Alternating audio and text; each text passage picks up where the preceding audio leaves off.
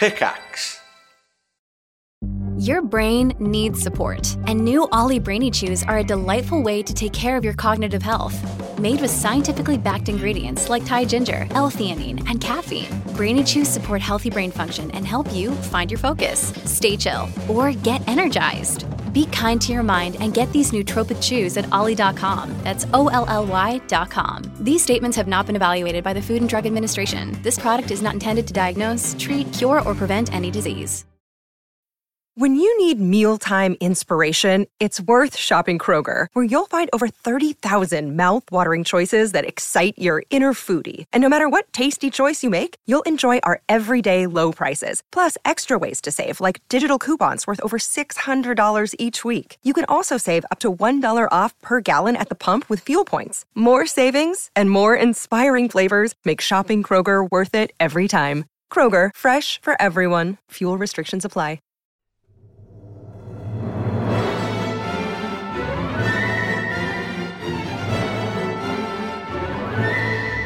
Welcome back to Triforce Podcast. That's right. The hottest gaming news. Oh, the hottest on the hottest day. The hottest gaming takes. And the spiciest chat with the oldest men in gaming. There are older, but we're up there for sure. We gotta be. We are up there. There's those granddad streamers you see. Yeah.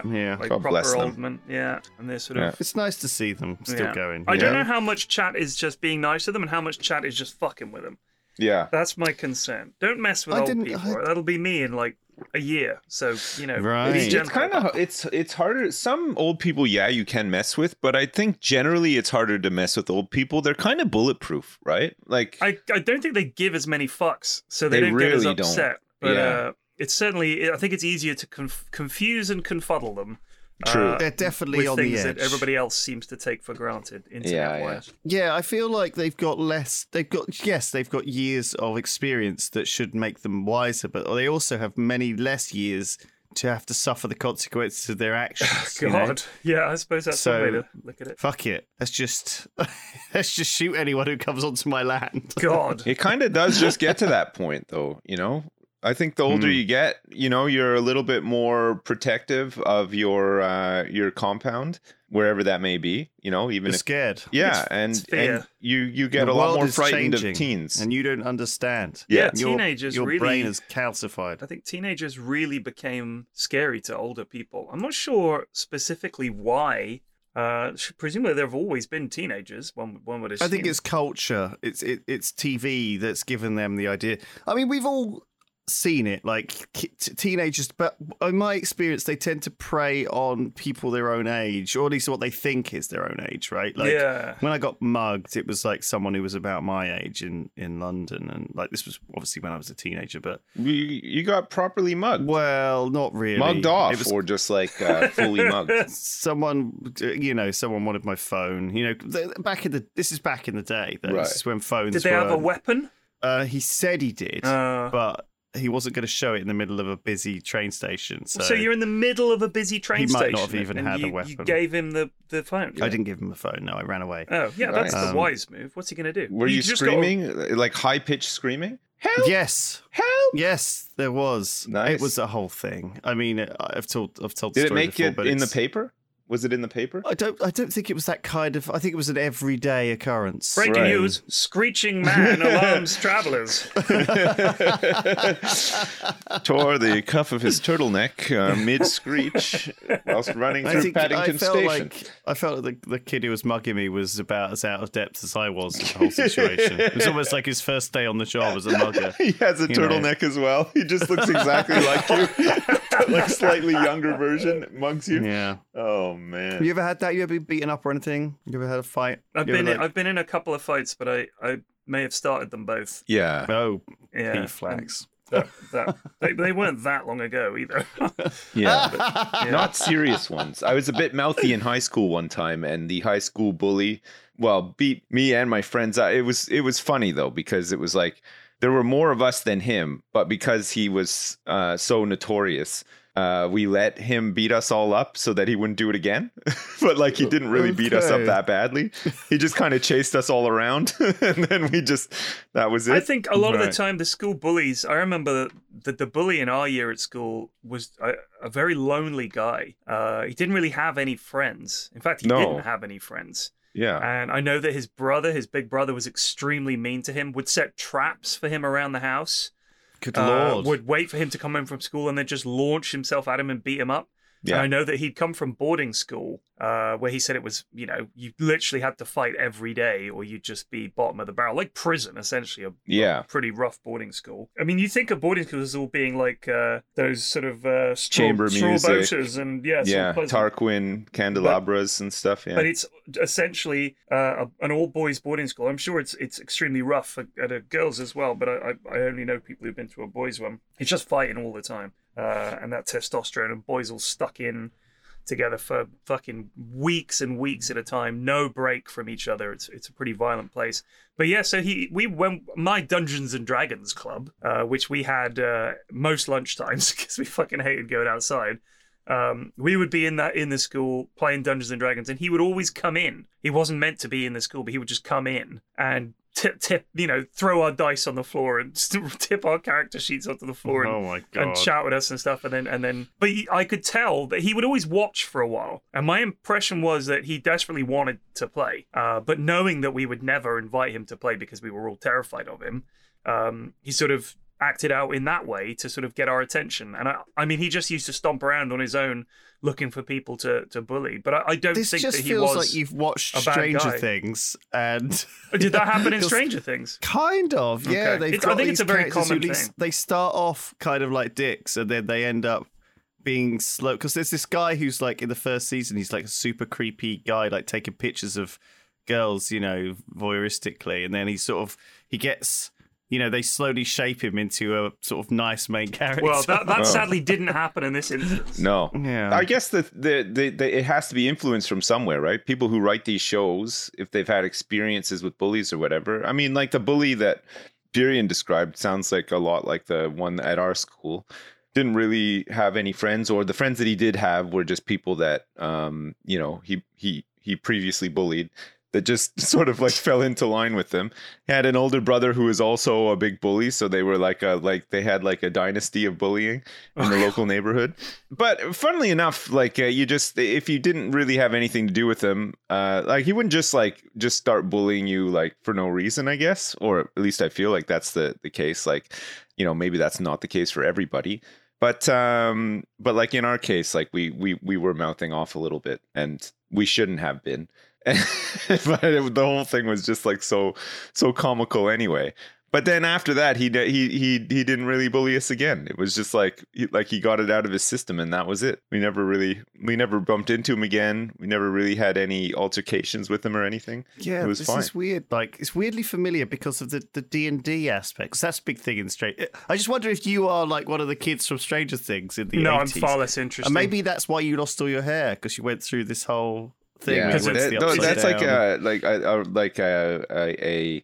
a hindsight reconstruction of a kid in the 80s, right? Yeah, you're like a grown-up version of one of the kids who's like suffered this stressful event. A little bit like the It, It. The clown movie where they all they all grow up, don't they, for the sort of second chapter. So the first one is when they're kids, and the second one is when they're all adults, you see, and some of them have even sort of blanked out this traumatic thing that happened, and they don't even quite believe. The hell do you blank that out? It happened. Like a full-on murdering clown, and also, that's demon clown. Yeah, I choose not to think about it much.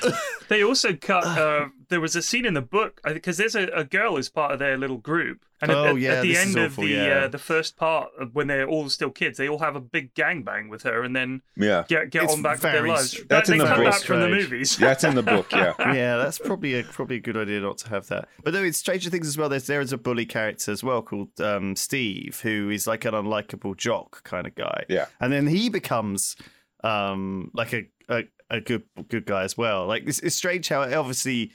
I guess at the beginning of Stranger Things, there's no kind of actual villain, so the villains are just themselves. They find that there's this more I guess, sort of threatening, danger to them all that they then have to fight against. Well, together. like in the Shadow Realm or whatever. I've only watched the first 2 seasons of it, so yeah. I mean, everyone's again with Stranger Things. I feel like either you've seen it or it's like through osmosis. Do you know of it, does Barbara die in the first one? I can't remember. Don't spoil it. I haven't seen any of it. I saw the first series, but I think Barb dies in episode 2 or 3 or something like that. Yeah, she goes. She gets sucked into the pool or whatever, into the Shadow Realm, right? But did they find her dead body in the Shadow Realm as well? I can't remember. I don't know. I don't remember. Again, now it's all blending with Twin Peaks. My youngest watched the whole thing. She became obsessed with Stranger Things. She watched it and she loved it. She said it was like the best show ever. Well, yeah, it is good. I mean, it's probably like the only show she's ever seen as well, to be fair. That's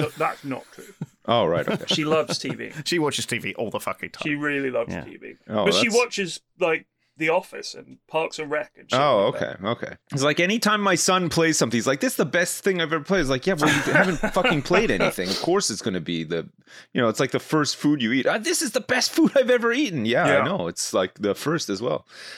I always find it funny. Like, it's just like he proclaims that this is the greatest thing. It's like, God, wait till you play some other stuff. He's saying like Fall Guys. Like, Fall Guys is the best game ever made. Okay, buddy. It's all right. It's not that great. Like, there's better games out there. Jeez, Just wait till he plays Tarkov. Holy crap, it's gonna blow his mind. Oh my god. Or Magic the Gathering. Or Magic the Gathering online arena. Holy crap. Well into that. It's really hard, but it is blow his fun. damn mind. You know what else I played over the last few days? Fucking War Thunder. Yeah, I played War Thunder. I saw you playing that, and I thought to myself, I know how this goes. I also played War Thunder for a bit. It hooks you in a bit. It is pretty fun. Interesting to see how long you play it for. Like, probably not long. Yeah, it does get repetitively tedious. Yeah, quickly. No, I can see that. So the idea with War Thunder, for anyone that hasn't played it, I'm sure you all have. It's like tanks, planes, and ships. Yeah, and the battles takes like a minute to queue into a battle. It lasts about 6 or 7 minutes. End of game, rinse, repeat. Yeah, and depending on how you do, you get points to unlock new tanks or ships or planes, and you can juice them up a little bit and train your crew and stuff like that. So there's a little bit of progress. But if you progress too much, you get better tanks, you just get bumped up into a harder cap. Yeah. And now you're playing against lads who are also in bigger tanks. So there's really not the sort of benefit to getting a bigger tank. People are like, oh, I really want to get into the so-and-so. And I'm like, but then you'll be up against other also good tanks. Yeah. So it's kind of pointless. But it's just a time sink. It was just a bit of fun, really. Yeah, no, it is good for that, for sure. Like, if you're in between games and you just want something that you can jump into quickly, like you don't sit in queues forever. There's lots of buttons to press on the menu, but like the gameplay itself is like quite fun, right? Yeah, like and there's no communication with your teammates. Like, you don't have to worry about people being toxic. You just roll around in a tank. Yeah. It's like the Battlefield games. It's like such a huge. There's so much going on. Like, if you really wanted to make an impact, you could with like a small squad, but you don't have to. You can just roll around, die quickly, get right back in. It's like it's not a problem. Get in, and then if you do well, you can, in the tank battles, they'll offer you like, would you like to get in a plane for a bit? And you get like a minute or whatever flying around in a bomber. It's quite fun. It's just and it can be very cinematic. It's an MMO, right? Though I mean, it doesn't even. It's not unashamedly an MMO, right? The idea is that it keeps you in, it hooks you in, and you don't play anything else. Right. And, it tries to, yeah, for sure, and successfully so. I mean, there's definitely some big time armchair admirals out there playing it like full time. It's that kind of game too. It's just like the progression and the unlocks and all that crap, right? It hooks people in and hooks their wallets in as well. There's so many new cool games that I played during Tiny Teams, and I just felt like, so that was what we did last week. It was just this great opportunity to test out hundreds of new things, and to some extent it burned me out a little bit in that my attention span became super like low. Like, I couldn't. Like, it's almost like I've when I did this thing where I played a new board game every day, and after a while I was like, man, I've played all of them, and it felt like I had played all of them because it was very few and far between when there was a mechanic that I was like, oh, okay, so this is like that bit from Azul, but this bit from Viticulture or whatever. I was almost like at this point where every game was just this other game, right, with differences, and so like I found it pretty when I was going through all the 900 submissions for Tiny Teams and trying to suggest ones to put into the thing, Alex actually played every single one, which is mad. Whereas I went through and just played the ones that I thought looked interesting, but I still ended up playing hundreds of games. And it was really cool to try that new stuff. But now I'm just like, I'm finding myself getting bored after an hour in any game. It's really weird. Because I think maybe you've just spent so long having to play a bunch of games that you've just forgotten how to enjoy games. Like if you having to look for a specific, it's almost like being a reviewer. Like I've yet to meet someone who's a reviewer for either films or games or books or whatever, who isn't deeply cynical and kind of burned out on enjoying that thing. There's the bloody doorbell. Hold on. God, that's such a grand doorbell. Like you can, I heard that perfectly. It's like, dong, the mansion, dong, mansion dong. flags. Yeah, you can hear it echoing through the halls of the study. You know, it's like a cheap plastic box, though, right? Absolutely, like stuck on the wall. Those ones always sound really good, though, right? I know somehow. Yeah, it's very British to have a doorbell like that, though. Yeah, they talk the talk, but do they walk the walk? Like they're not. Did you play? I saw you played Cult of the Lamb and Farthest Frontier. Yes, which are both expensive indies that came out this week. Yeah, both good as well. Farthest Frontier is nice, and Cult of the Lamb is really good. It's great. Okay, it's I'll pick 'em up. Got lots of nice little mechanics and stuff, and it's beautiful. God, the sound, the animations, the graphics in Cult of the Lamb is really nice. Like I love the art style and everything too. It's good. Just feels like a nice game to play. But it looks very, Binding of Isaac style. Yeah, very much so. Yeah, but there's a lot of there's a whole mechanic around building up your little compound and the followers like worshiping you and unlocking stuff through the power that they give you.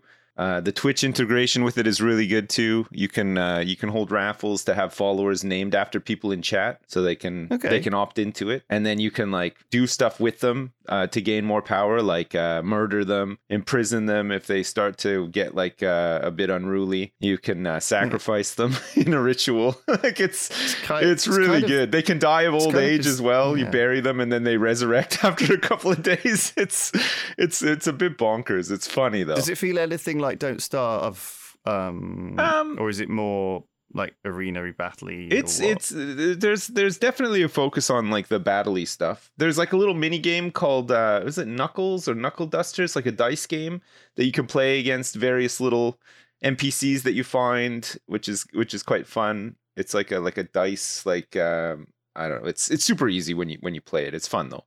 And then there's like a little fishing mini game in it. There's all sorts of shit. Like it's good. It's really fun. It's a nice one, and like nice little progressions and stuff as well. You upgrade your buildings. Like there's like quality of life stuff for your compound. Like you can eventually unlock outhouses and janitors because they're all your little cultists just shit on the ground and get unhappy and sick and stuff. Like it's cool. Right. Yeah, it's really fun. I've enjoyed it. Yeah, and Farthest Frontier is just really chill. It's like Banished and Anno mixed together. It's like it's got like the building of Anno, like on that grid. So you're trying to like get. That's what I was hoping. Yeah, you're trying to get little districts and neighborhoods built up and buffing like each other based on like desirability and shit like that. But then you also have to manage the logistics of your industry getting to the places that it needs to. And then it's got all like game is this? Sorry? It's got all the survival stuff of Banished, Farthest Frontier, crop rotations, seasons, like all that shit. So yeah, it's good, it's fun, and it looks nice Banished too. Sort of city, Banished Anno city builder based from the Grim Dawn. Grim Dawn, the Diablo. I saw really this. Yeah, that's nice. It's really nice. Builder. Yeah, it's good. Weird to change over such a different genre. No, they've done good though. It seems good. I think if they keep adding stuff to it and everything as well, it'll be real nice. It's good. I mean, also I saw you playing a lot of Plate Up that launched this week. Man, I've been playing our game. I've been playing a lot of Plate Up. It's fantastic though. Like I mean, when we played it, genuinely, I had such a good time. But I've enjoyed playing it since with all sorts of different people. I've been playing more recently with Hafu and her husband, who are both like bona fide pro gamers. And that's an experience, but it's a 5-star experience. I mean, we were winning like left, right, and center. It was crazy. We had all these systems set up. They take it very seriously. It's been really fun. She's got a Wikipedia page. What, Hafu? Yeah. Well, she's a big deal. She's a big. procaster and all sorts of stuff. She's a big Done lot of gamer. different Yeah, stuff. big time. She was like WoW Arena, played Diablo like competitively, Bloodline Hearthstone, Champions everything. Yeah, and Hearthstone. Yeah. and She's more a big recently, deal, I think Hafu. Team fight Tactics Hmm. is the one. Shifted out of the old Hearthstone. Yeah, which I guess. mean, I think a lot of people have. It's a different scene now for sure, but the game arguably is not as big as it once was either. It's still churning out expansions and Well, I think this is why everything, people but- are looking at Magic again. Yeah. Which is why P-Flax and there's a sort of bit of a groundswell around Magic Well, the Gathering. let me say something. I got back into it because when I was on holiday, that's all I could play. right. You were So, desperate. Yeah, there I was have like heard a few people getting into it. I mean, the thing is, for me, it's too expensive. Really, it's like Hearthstone times 2 or 3. It feels like just so costly to buy all the packs, and they're so quick as well. I know this sounds stupid, but it feels like since the last time I played it, there's been like 6 or 7 expansions. Like, yeah, do no, you there know what I have mean? been a lot. Yeah, I mean, it's taken me a it's while to hard get to into keep it up with and, games like that. and reading and stuff like that. But I think the most fun thing about it is creating. Like I stream it, and we'll build a deck with chat. So we'll come up with a Right. theme, and we'll sort of build a deck. And see how it does. So everybody's kind of invested in it. It's just fun, and there's so many. Like it's not a game I get frustrated at losing. Like I don't know why. The only game that I really get angry about is Dota. We've spoken about this before, but I don't really get frustrated when I lose in pretty much any other game. Occasionally in Tarkov, I'll get a little annoyed with myself mainly, or with like the nature of Tarkov. If I get shot from across the map, I'm like, fuck it, hell. Yeah, it's not really anything you can do about Tarkov it. But, is kind of rage-inducing at times for sure. especially if you I lose feel stuff. the same way. In fact, I feel almost the opposite. You're actually really right about this. When I lose in certain games, I get really salty. But this week, Ben invited me to a tournament for one of these miniatures games that we play, which is the Song of Ice and Fire Game of Thrones miniatures game, right? And partly because the new House of the Dragon is the new HBO show. It's the new. I mean, Game of Thrones is the biggest show on TV, right? The House of the Dragon is supposed to be, a very different story that's due very shortly, I think. Are you excited by the idea of more Game of Thrones, given what happened last time? I am actually, because I'm dreading it. Same with this fucking Lord of the Rings thing and all the rest of it. Lord of the Rings thing. Yeah, there's like a new Lord of the Rings thing. It's going to be shit. No, I'm hyped. I'm really hyped now, actually. Anyway, I went to this thing, and so Ben was like, yeah, there's only 3 of us, so it would be good if there was a 4th. So I was like, okay. So I took it as a little nice bit of a invite. favour. Yeah, Nice that's nice. Well, we scoured the earth looking for somebody who could meet our high standards. We came up empty, unfortunately, and well, you just happened to be here. And yours was the last number. We on do my need mind. a 4th, so reluctantly, we'd like to invite you. So we drove out to this village called Iron Acton, which is in about 10 miles out of Bristol. I didn't know where we were going. I just thought it was around the corner. So it's about a sort of 25-minute drive, or half an hour actually, when we were because we got the bridges were all closed for some reason. Anyway, got there, boiling hot night. It's at like the local village hall, okay? And I feel like I haven't been to a village hall for fucking ages. And they were like the guy was waiting for us, and he'd set up 2 tables. But there was like down the other end of the village hall, there was some other folks doing other board games, right? And other games, but there were only about sort of 5 or 6 of them, and they were playing some old like Bolt Action, I think, or some World War II stuff. And occasionally one of them would come round, and you say, "Oh, what you playing then?" And we'd be like, "Oh, it's the Game of Thrones miniatures games." I'd never heard of it. Never heard of it. No one had ever heard of Game of Thrones, and They'd never heard of Game of Thrones? Never heard of Game of Thrones. And Never heard of... Wait. I know. I mean, not having heard of the board game, fair enough. Yeah, I thought... Sorry, that's what I thought you meant, that they never heard of the actual universe. These but they were guys, fascinated. man. They were like, "Oh, this looks cool.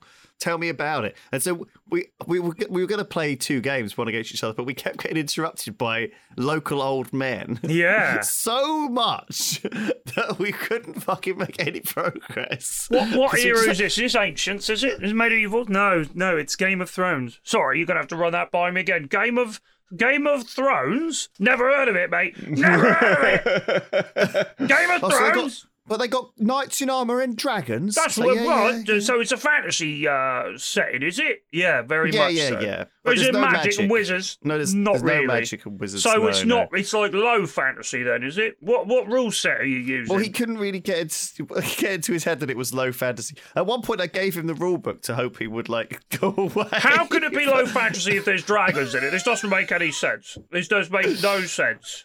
I've never heard of a Game of Thrones. Where's the throne?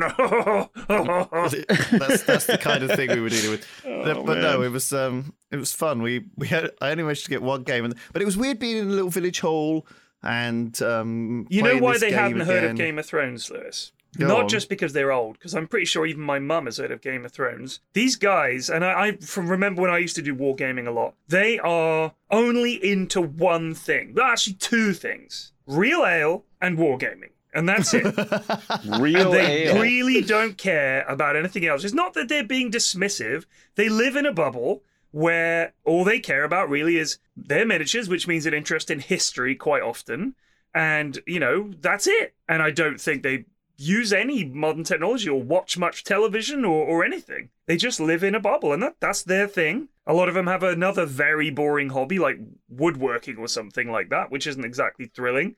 And that's it. They've got a very peaceful existence. I think it's very, very British. That sort of picking a hobby, and that's it. That's my thing. I know lots of people like that. They have one interest. Yeah, and like it's like those guys that build those radios at home, right? And they talk ham to radios. The ones we were talking about the other week. Yeah. I have noticed that these things are all adjacent to the train set in the loft. It's very close to that. It's a step away from that is Napoleonic kind of era miniatures wargaming, and then close to another one, that's a step away from Bolt Action, which is a step away from Warhammer. Everyone's, slightly along that curve somewhere, and you'd think we'd all be friends, but no, we don't really have. All four of those groups are very distinct and stay apart from each other. Yeah. It's kind of weird. And there's definitely an age aspect to it. I always wonder what would we do when we're old, but I just feel like Warhammer's been around long enough that you wonder what we're gonna do when we're old. To dads, I'm old now. I'm doing the stuff. I'm doing all the things. All right.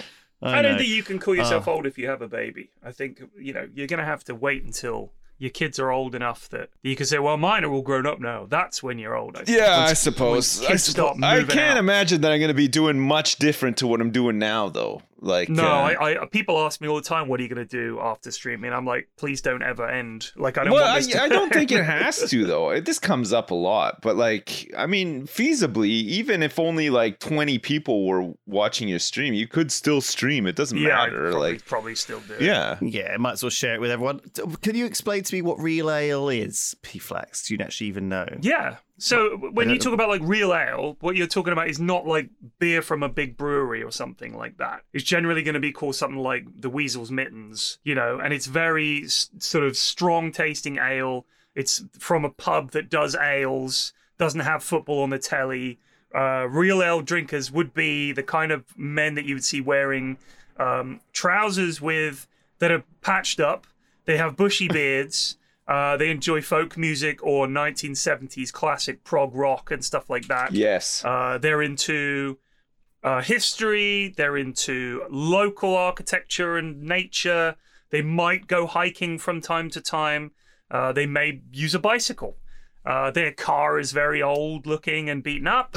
They're kind of stuck in their ways and a little bit opinionated about sort of things. And they're mostly, I would suggest, not conservative, but certainly old-fashioned in some of their views, perhaps. But a lot of them are also kind of hippie-ish. They're sort of, I'd say, a gentle left-leaning. They make dad jokes. They eschew the modern world. The zeitgeist is a mystery to them. And real ales tend to be much more musty. There's a strong flavor when you drink a really strong real ale that you drunk this out of a used ashtray, but that's part of the flavor. And is that the yeast? I don't know. Leave it in? This is stereotyping. If you are a young man or young woman and you are into real ale, and this does not describe you, congratulations. I'm sure you're as much a novelty in those communities as I would be, because, you know, when they ask you, well, what do you do? I play video games for a living doesn't compute.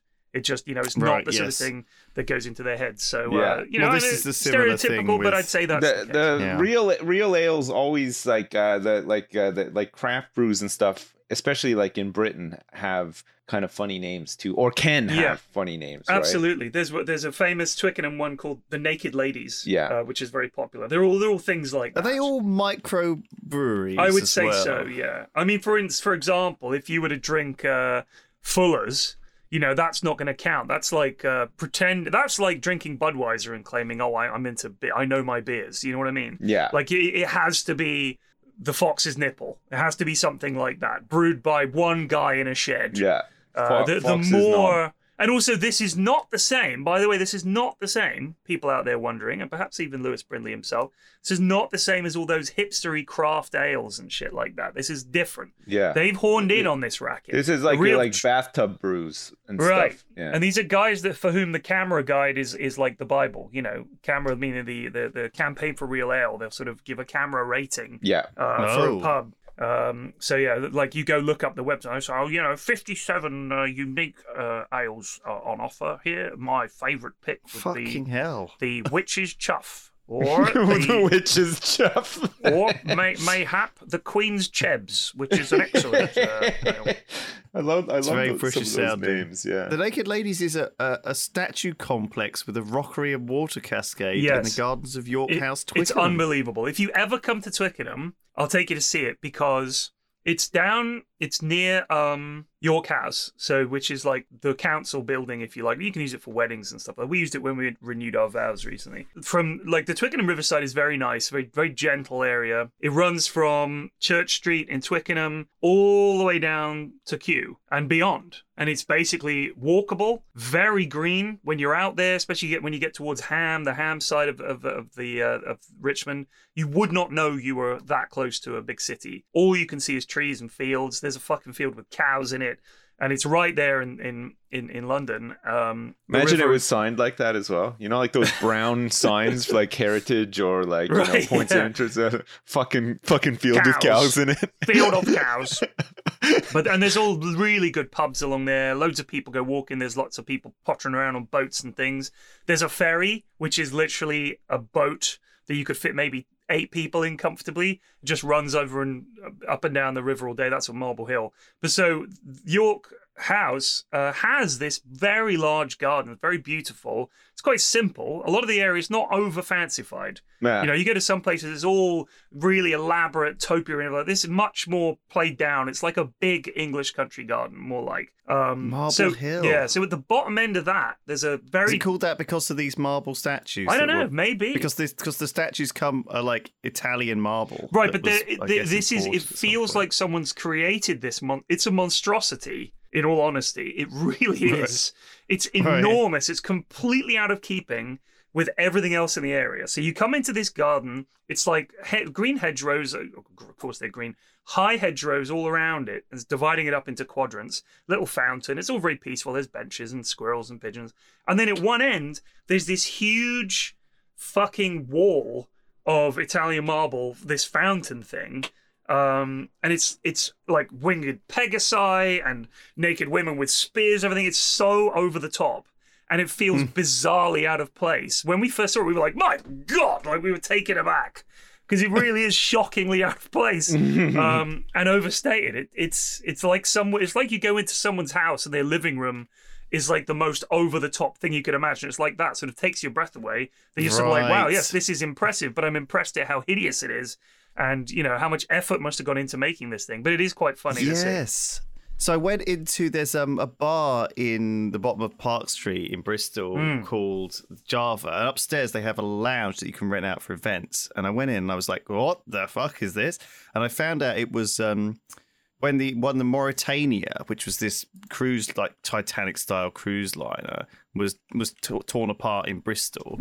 They took all of the furnishings from like the first class bar and stuff, and all the wooden bits, all the chandeliers, all the everything, and put it in this, like built a room in the upstairs of this place in Bristol, and it just feels like so like a film set. Do you know what I mean? It doesn't. Yeah. It feels so out of place. So I think that's the thing. If you're going to have, like, if you go to Italy and you walk around a lot of the places there where there's a lot of galleries and statues and things like that, everything's like that. So these huge statues just become part of that. But if you have a completely out of place, vast statue, it doesn't matter how good it is. It's like you don't expect to see it there, and it seems kind of weird. It's almost offensive that it's put there. So like, what the fuck is this thing doing here? Too much. It's too much in that milieu. Milieu. Yeah. It's almost like you have to. It's like D&D though. It's like you're in a set, which is kind of, but you have to kind of like suspend your disbelief. You know, you're not comfortable. You don't feel like you're in the right. You feel like you're in some fake thing rather than something that really is grand. Like I think if you stood at the bottom of the pyramids, you'd be like, yeah, wow, this is genuine and cool. And right. I'm actually. But you're in the place. desert amongst pyramids. But if you saw a pyramid in the middle of Bristol, you'd think, what the fuck is this thing doing here? It feels bizarre. Although it would be pretty awesome. Full-size pyramid. Well, one of the biggest pyramids Bob was talking to me about was the flipping one in Texas, the sporting goods pyramid. Doesn't count. It doesn't count. The biggest pyramid in the world is in Texas for a sporting goods store.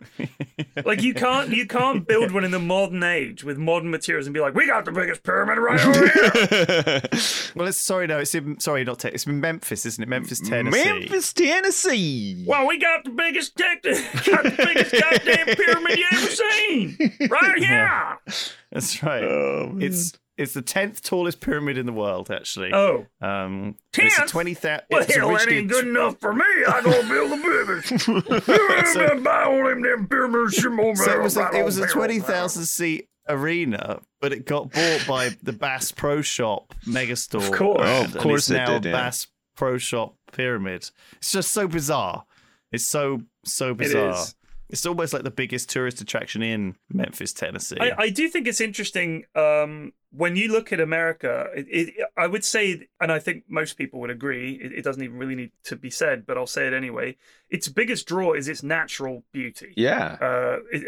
As a nation, the geography of it is so unbelievable and so beautiful. And you've got obviously things like the Grand Canyon and Niagara Falls and all this kind of stuff. And whilst it has all been over touristified, a lot of it, you've still got the national parks and things which are unbelievable. Yeah. But people don't always want to have to schlep their way out to these things. They'd like to see something interesting and touristy, but then they're reduced to, they don't have like Lourdes or Big Ben or any of the famous buildings of the world. They have a giant fucking bass fishing pyramid that, well, we're going to go see the pyramid. We've got to see something because you're on holiday. Yeah. Can't just sit around by the pool. You got to go see something. So they've replaced sort of history tourism with world's biggest hot dog building tourism. Yeah, the world's biggest ball of twine. Right, that kind of stuff. Yeah. Even though that is not something that anybody should really have an interest in seeing. The gigantic teapot. Right. It's like in the absence of anything actually good worth seeing. But this stuff stick is anything very down. photogenic, though, too, right? Yeah. That's the other funny thing about it all. Like, it's actually almost leaned into our modern world, right? Like, because I assume that this sort of tourism started happening when people were taking pictures of stuff and sending postcards, Yeah. right? But it's just become more and more exaggerated. Well, look now. at like a lot of the attractions in Vegas on the Strip as well are all like recreations. Like they've got like an Eiffel Tower, they've got pyramids, they've got what I mean, like all these like all these like big famous grandiose places, that make like a cameo appearance in Vegas of all places. Like it's pretty funny. Yeah, I love that. Like you take a picture and you're like, "Where am I?" I'm. But then it's funny to think as well that a lot of Americans don't have passports and will never leave their country, and that's like the closest they'll ever get to seeing some of these. I don't need to. places. I know a It's bunch kinda of the funny. but again, the thing is with that is where are they going to go? You're going to travel 3,000 miles if you're on the coast to get to Europe. That's if you're on the East Coast. If you're on the West Coast, imagine taking a 6,000 mile trip for your holiday. It's when weird. you could just go to the Caribbean or the Bahamas or whatever. Or then what's your option? Canada, which is like, you're not going to see anything particularly different there. No. Or and I Mexico. think if you're American, I don't even necessarily think you need a passport to enter Canada by No, you don't. land. No, you don't. You So don't. it's pretty easy. it's a weird mentality in North America. My parents have this, and a lot of my friends have it as well, where if I were to say, hey, come to Europe, like come visit us or whatever, it's like, oh no way. There's no way. Yeah. It takes too long. Yeah. There's too many they're not flights used and to stuff. that sort of Yeah, travel. yeah. But if I went to, say, Toronto in Canada, which if my parents wanted to come and visit us, if we were visiting Toronto, where they live now, to come visit us, they would have to drive in their car for like 6 hours to get there. Right. 6 hours plus. But they're used to problem. that kind of travel. They would be They're like, used yep, to that kind of travel. we'll see you there. Like it's no problem whatsoever. They'll hop into their car and they will drive 12, 15, 25 hours if it means that they're in their car driving. Like if there was like a big bridge over the Atlantic Ocean, they'd be in Europe all the damn time with their car. Yeah. It's very safe, and it's what they know. I honestly really have like respect for people who go on holiday to places like Petra or like even like the Taj Mahal and things. I mean, these are obviously very standard wonders, tourist wonders of the world. Even like the pyramids, right? Like I feel like from what I've experienced, even just going to the Eiffel Tower and seeing what a tourist trap it is with all the scammers and the botherers and all the poor people everywhere, it's horrible, right? I know what it would be like. So I just find it so stressful to think about going and dealing with all the crap around those, dealing with that, you know, going to a country that doesn't have infrastructure, that doesn't necessarily have many tourists. Like I was talking to TJ, who's climbed to Mount Everest base camp, and he actually climbed the Lhotse Peak, which is the one next to Everest or whatever. He's a studio guy. Yeah. Why would you do that? I don't even know how. Like, first of all, I don't even know how you do that, and second of all, I don't know how you get the gumption to do it in the first place. No, but I mean, why would you go to that area and not climb Everest? Why would you climb its little brother? Well, That's he like going did to see Everest big... already. He was just flexing with the climb of the little brother. I see. Well, but you hear all of the horror stories about Everest and the trash and the it's queues. I awful. think it was like busy and stuff. Like I don't know. Like you just hear about like how awful it is. But no, I mean, I just don't want to go to the pyramids or any of these landmarks really, because I just feel like I could just go on Google Street View, look at it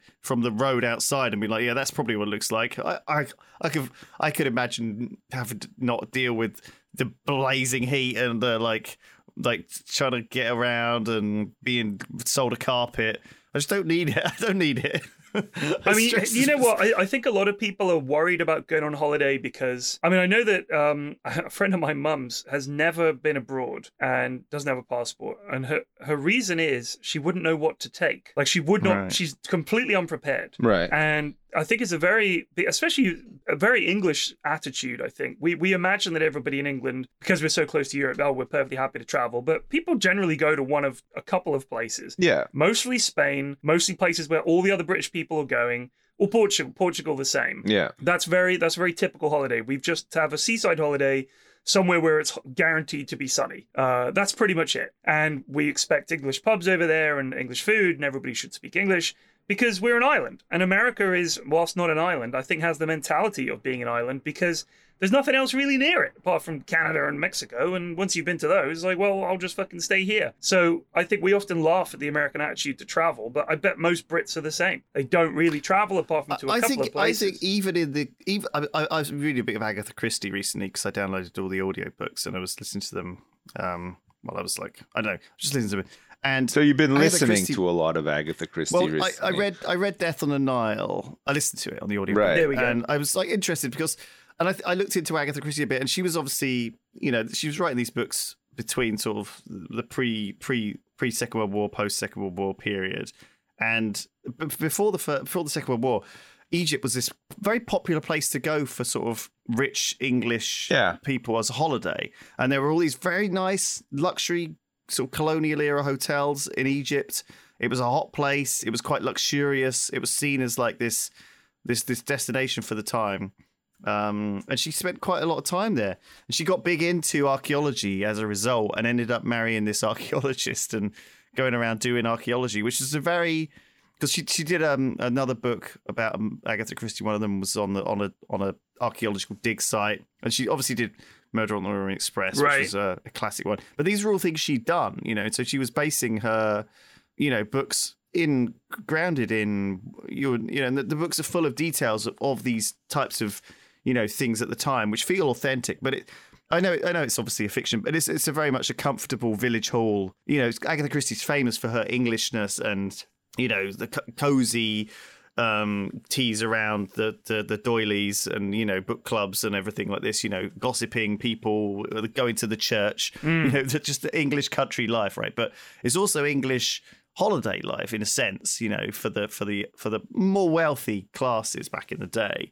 And it's just really fascinating to see how honestly little has changed, you know, especially with like, I was reading one of the books that was written in like 1930 or whatever, and it was like this village with all gossipy old women watching people and doing stuff and coming back and forth, and it was just like fucking today. It's like nothing has changed in 100 years. It feels like, you know, growing up in a village, it just showed me so much. And going to this village hall, it was just like nothing's changed. You know, there's still old men playing chess or playing a different game in the village hall, you know, on a Tuesday night. It's funny to think, like, when we're older, old men in the village hall playing a game, they'll be playing, like, Valorant or something, you know?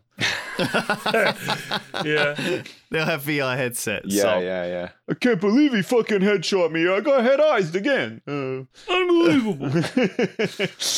Oh, man. There is, I always think this is a strange thing, though. Like, it seems like at a certain age, you get interested in gardening, or you get interested in, I don't know, like, do you know what I mean? Like different, like history. Yeah. You know, maybe it's because you have more history. I'm much more interested in history now than I ever was, like, as a kid or whatever. I enjoyed it enough learning about it at school or whatever, but not much. But now, like, I'll seek it out. Like, if I see something, or like I hear about somebody, I'll look up like some history, or, you know, watch a documentary or whatever. Like, I'm a lot more interested in it now. Down historical Wikipedia articles for hours. I'm kind of like it's ruined me a bit, because I actually prefer watching factual stuff now than I prefer watching fictional stuff. You know, like I used to really like. Here's the thing. Did you watch the Woodstock 99 documentary? I meant to watch it, actually. Yeah, I've seen it on Netflix. It looks good. I'll give it a watch. I've watched part one. I've watched part one. I haven't finished it. It is really, really. If you watch the Fire Festival documentary, which is one of my favorite documentaries I haven't watched that either, actually. Oh, dude, it's so good. That's such a good one. I mean, the thing is, Fire Festival is so different to Woodstock in a sense. Like, Woodstock is interesting because it happened in 1999. I was obviously 16.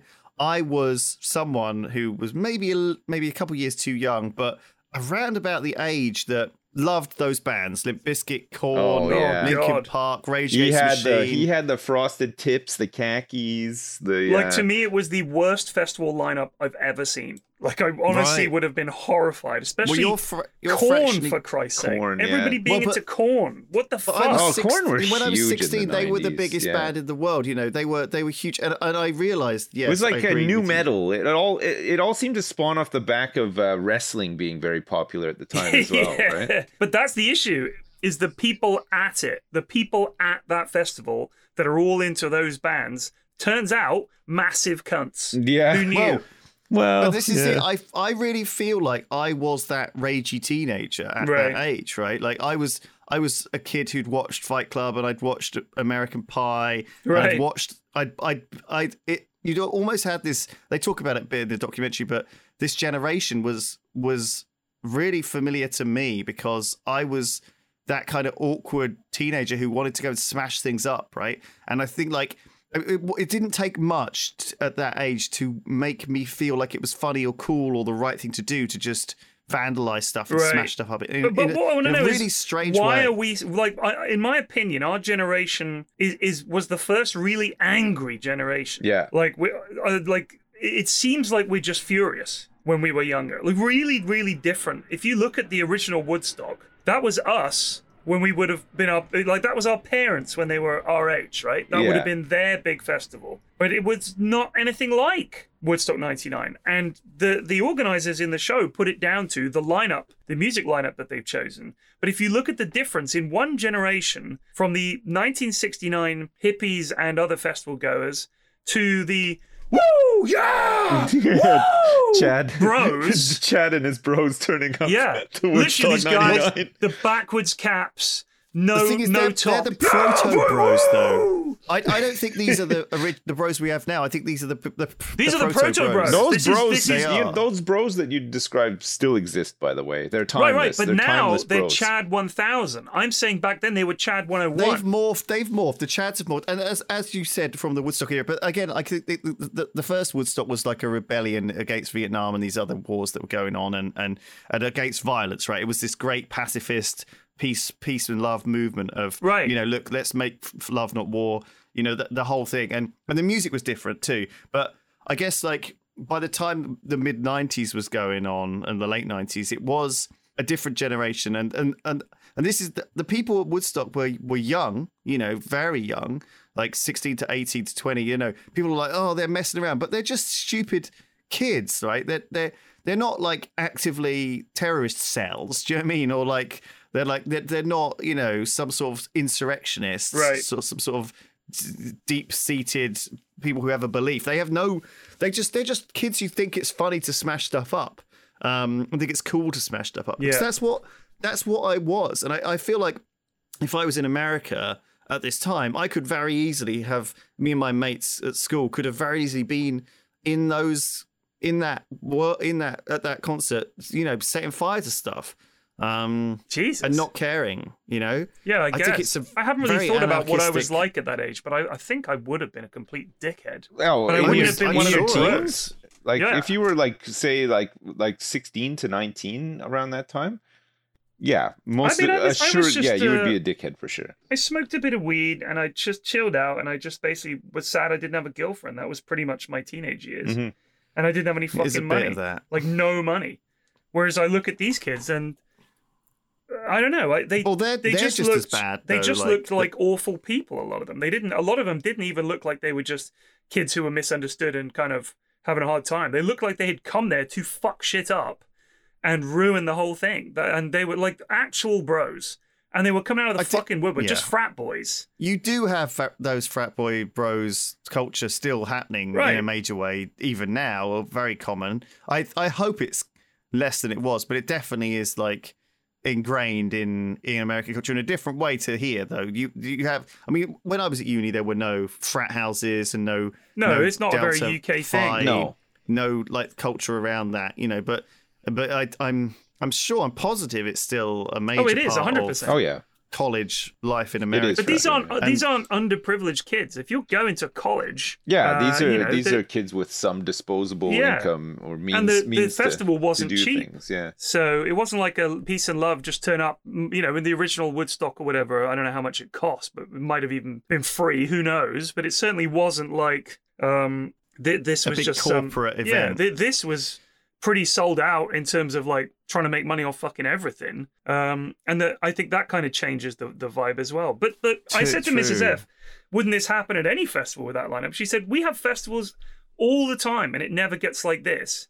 I think Mrs. F just thinks Americans are insane, and she may be right. They're a bit crazy. Well, I think so, but also I think like there were a lot of other factors in the documentary they talk about, like they didn't put enough security in, and the security they did put in were just shitting themselves inside, just the bullies. They got the school bullies as the security, and then they got the fucking some guys to like price gouge the hell out of any of the food. There was no clean water. There were no toilets. Like it was just hell. It was just a trash dump of shit. Garbage. But the sad thing is, I think I did feel bad for pretty much everybody involved, really. In the first episode, I'm thinking, God, what a shame, I mean, there were some cynical decisions made by the guys running it. Their argument was we have to make money from this. And the problem was the way they went about it was kind of shady. Yeah. But when you look at Firefest, I wanted everything about it to fail. I wanted everyone going to fail and have a horrible time because they were all awful people. They were all like influencers. Oh, right. And they were all just dickheads. And the sort of guys organizing it were dickheads. Like everyone involved. It was like those I think frat that's the bros. most cathartic thing. Yeah, about, like the frat Fire bros Festival. organized it. We're going to have our own fucking festival. We're going to get all these big acts. We're going to buy a fucking island. It's going to be so hyped, dude. This is who's going to be there. You're not going to believe it. Everybody gets a martini when they land. And then everybody gets a margarita when they take a foot off the boat. Blah, blah, blah. All this kind of stuff. It was all like... Didn't it like not go ahead, though? Wasn't it just like a big... it went ahead. Oh, it did? Oh. Sadly, it went ahead. Yeah, anyway, watch the documentary. I was glad it failed. Watch Fire Festival I was waiting for it to fail. Documentary. But this one I was rooting for. It's a different vibe. Woodstock Woodstock is definitely like, I feel like from watching the documentary, like no one died, right? At Woodstock 99. And there were 250,000 people there, and they were fires and smashing and riots and crazy crushes, you know, and like loads of people moshing. I mean, obviously there are plenty of injuries, and there are a lot of sexual assaults and stuff happened, you know, which is that was the worst thing I think about the documentary, just the amount of like kind of gross, creepy stuff that the frat boys were doing. And it felt like it was just such a I don't know, just like really. Just people weren't being careful, I think, but there was no security as well, and people were very drunk and a lot of drugs. Like there just wasn't enough like actual protections put in place to stop people going absolutely fucking crazy. Man, oh man! But yeah, I gotta watch that. Wild. I'm interested in like all of that stuff for sure. So I will watch it. The Fire Festival. I think Fire Festival, you're like rooting for it to fail, whereas Woodstock is really sad. Yeah. It's kind of thing. But even so, it's something I didn't know about at all. Same. I don't remember it at all. I remember hearing about it like at the time, sort of thing. But I like not much. Like I think at the time it was reported to be kind of nuts as well. But I never really looked into it or anything. You know, like it didn't resonate that much. You know, I love these deep dives into these events though as well. I think sometimes, obviously, even the documentaries don't cover everything, and there's probably a couple of books about I'm sure, it. Yeah, it's definitely great to just. I just don't know about all these cool bits of history, and you're constantly seeing them. There's so much history as well, right? It's weird though. Like the music in the '90s was different, right? Especially like at the start of the 90s, but then even going throughout the 90s, I feel like music was just so kind of dark and aggressive in the 90s, wasn't it? It did feel like more so than it is now. Like it was, yeah, I mean now it's all. I feel like these kind of things would just be dance music. No, and like the elements of this exist, but like it's all. The scenes are a lot more fragmented than they would be in the 90s, right? Yeah, exactly. Like, that's what it is, right? Like we could all listen to whatever we want and everything goes. Yeah. Like there are still some things that dominate, but they're not. Even though they don't dominate, like you know the wet ass pussy and stuff like this, like only lasts for a much less time. And is much more, you know, segmented.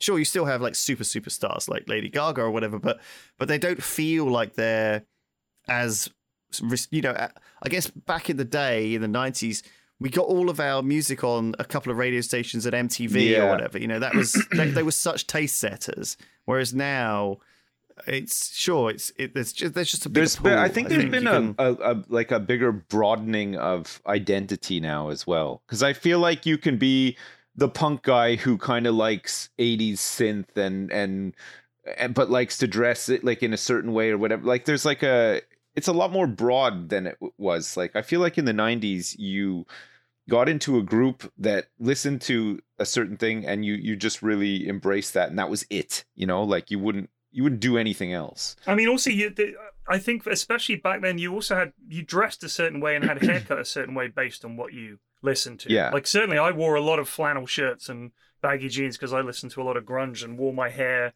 long over my face and looked as miserable as possible. Yeah, because that was the kind of music I listened to. Oh my god, you're like the guy from Stranger Things, the creepy photo guy. All right, yes, all right. I am like the creepy guy from Stranger Things. All right, fine, you've got it. He came good. It's like the third time you've worked that in. I don't even know who this character is. Let me look him up. Creepy guy, Stranger Things. Well, Will Byers, his big brother, whatever his name is. Murray Bauman?